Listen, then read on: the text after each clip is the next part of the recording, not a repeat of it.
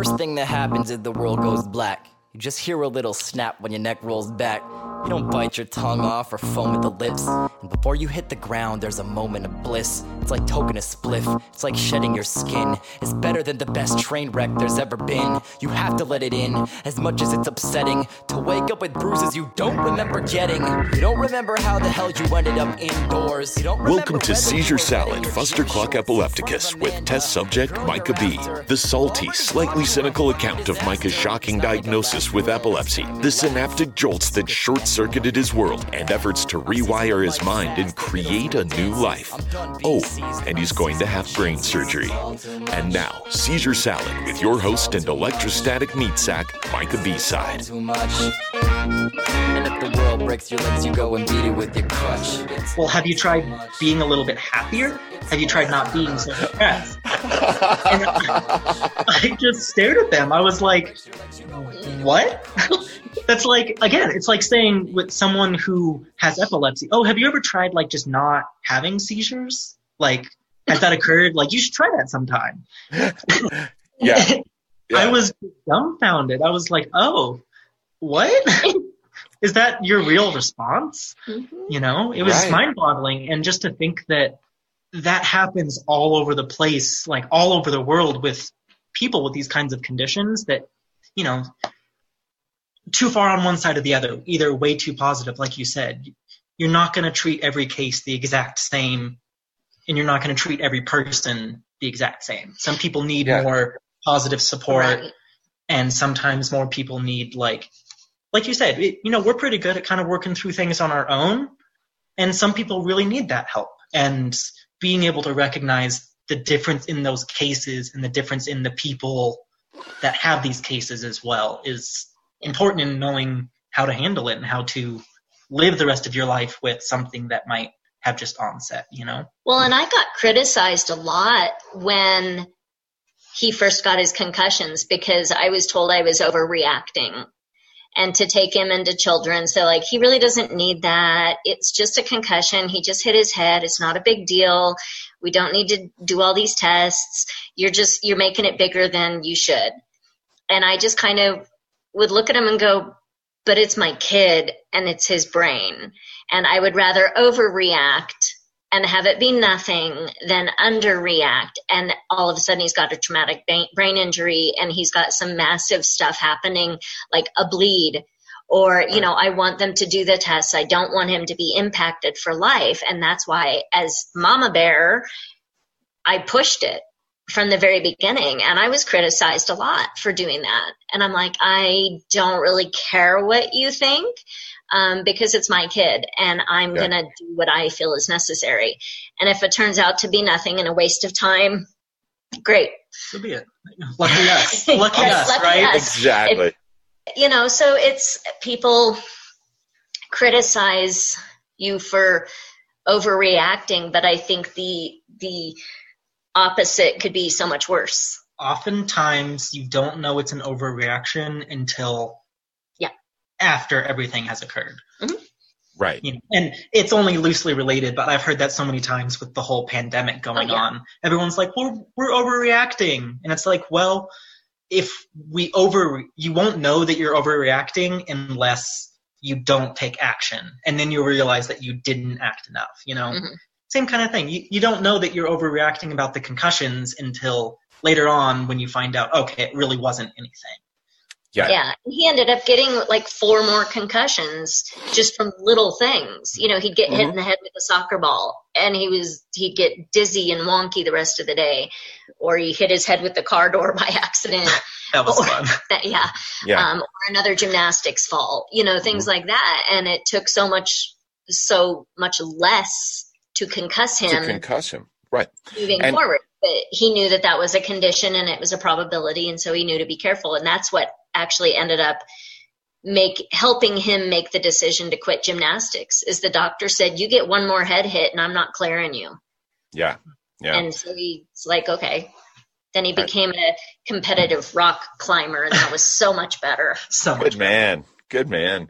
Well, and you guys talk about something that my neurologist, my neurosurgeon is actually explained to me too, is that concussions from what I've read about, and kind of from what you guys are talking about, is very similar, just to the seizure side, the physiological effects of the seizures through the years, no matter how big or small they are.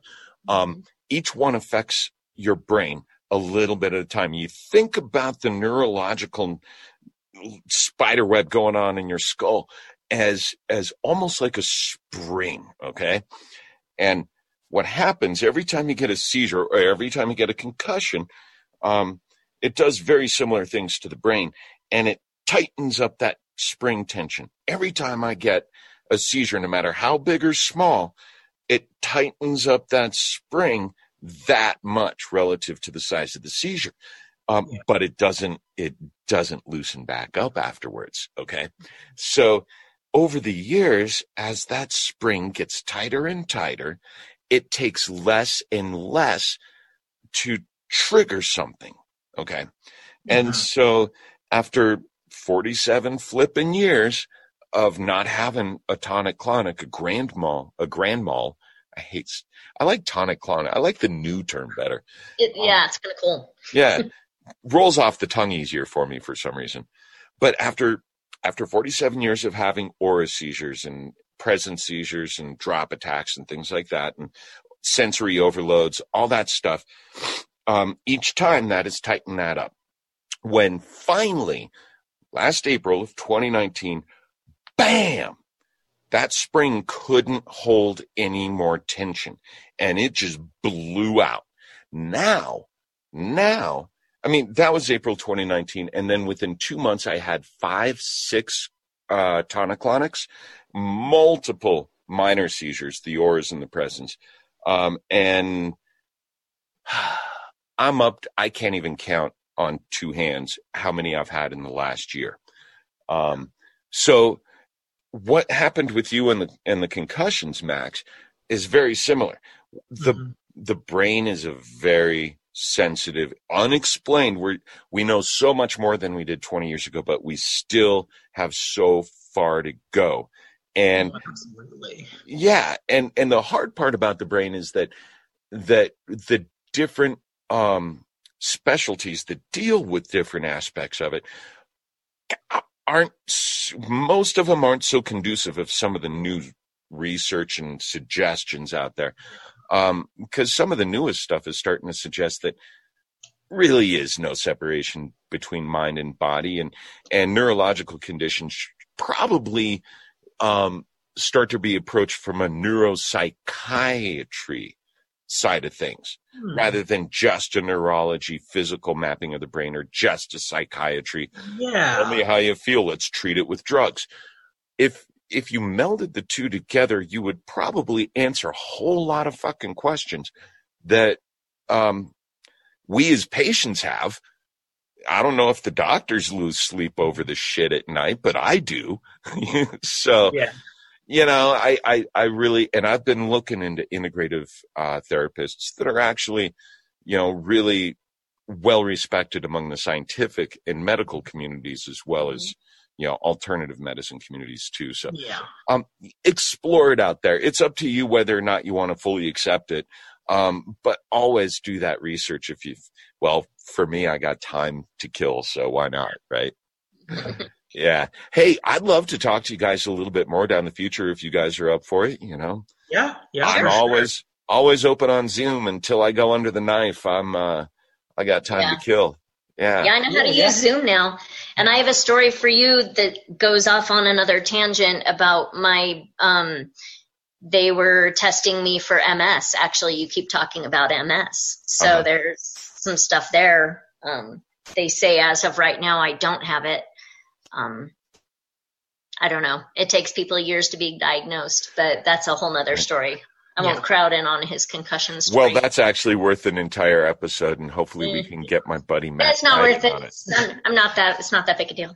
What have we been talking about? She's so self-effacing. Oh, no. My shit's no big deal. Okay. No, but it's another. Awesome. I'm excited, man.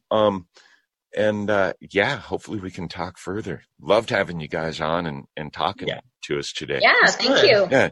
Well, and it's a reminder, man, we all go through shit. Always be grateful of what you got, but don't be so pressured not to give yourself credit. Yeah. And don't lose that self-compassion to where you're not taking care of yourself, right? Yeah. Oh, absolutely. And like my neurologists and physician's assistants and nurses all tell me, we would much rather you overshare than undershare. We definitely want you because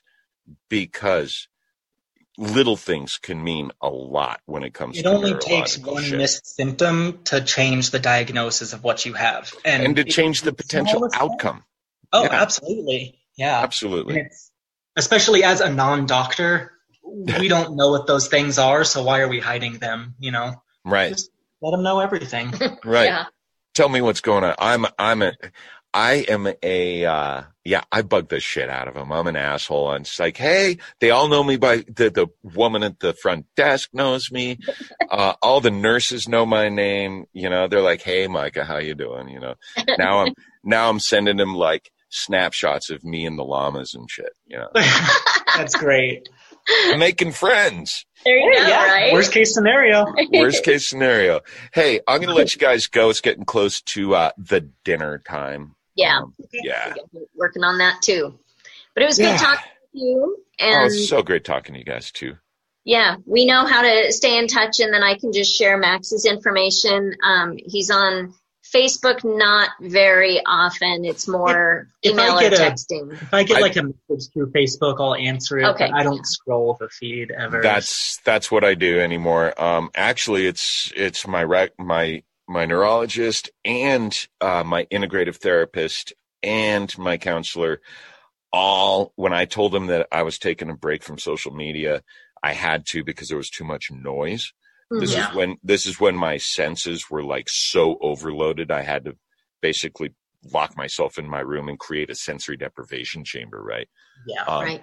And since then I decided I just need to, I need to step back and slow down my brain and the input coming into my brain.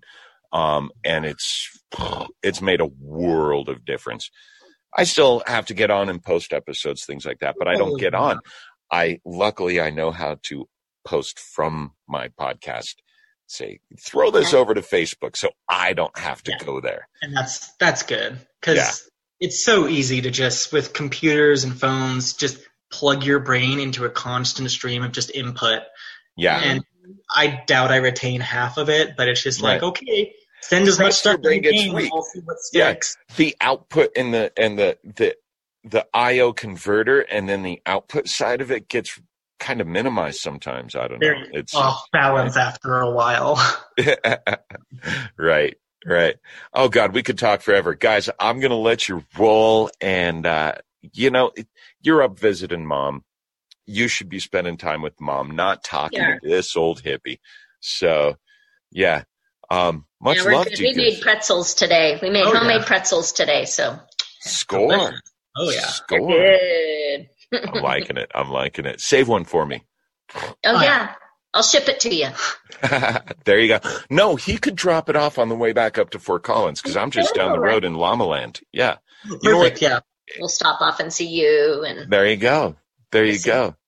Seizure Salad, Fustercluck Epilepticus. This is Micah B-Side, your host and electrostatic meat sack. I'm with Wendy and Max. Wendy, a dear friend from high school. Max, her son. And great name, by the way. My bio dad and my great-grandfather were named Max. It's a family name. Awesome. Thank you. Great name. Yeah. You guys take care of yourselves. We'll talk to you soon. Friends and family, thank you so much for joining us. We'll catch you next time on the flip side. Actually, next time on the B side. Thanks for tuning in. Drive fast, take chances. Kill bills. This is to my sick kids. Time to flip this shit. Depakote, Adderall, Ritalin, Pixie sticks. I don't give a fuck what you're riding to the setting sun. Use it as a weapon when it's said and done. It's all too much. Seizure Salad, Fustercluck Epilepticus is produced and hosted by Micah Ball. The song Seizure Boy, courtesy of Watsky and used with permission. Find more great music and poetry on his website, georgewatsky.com.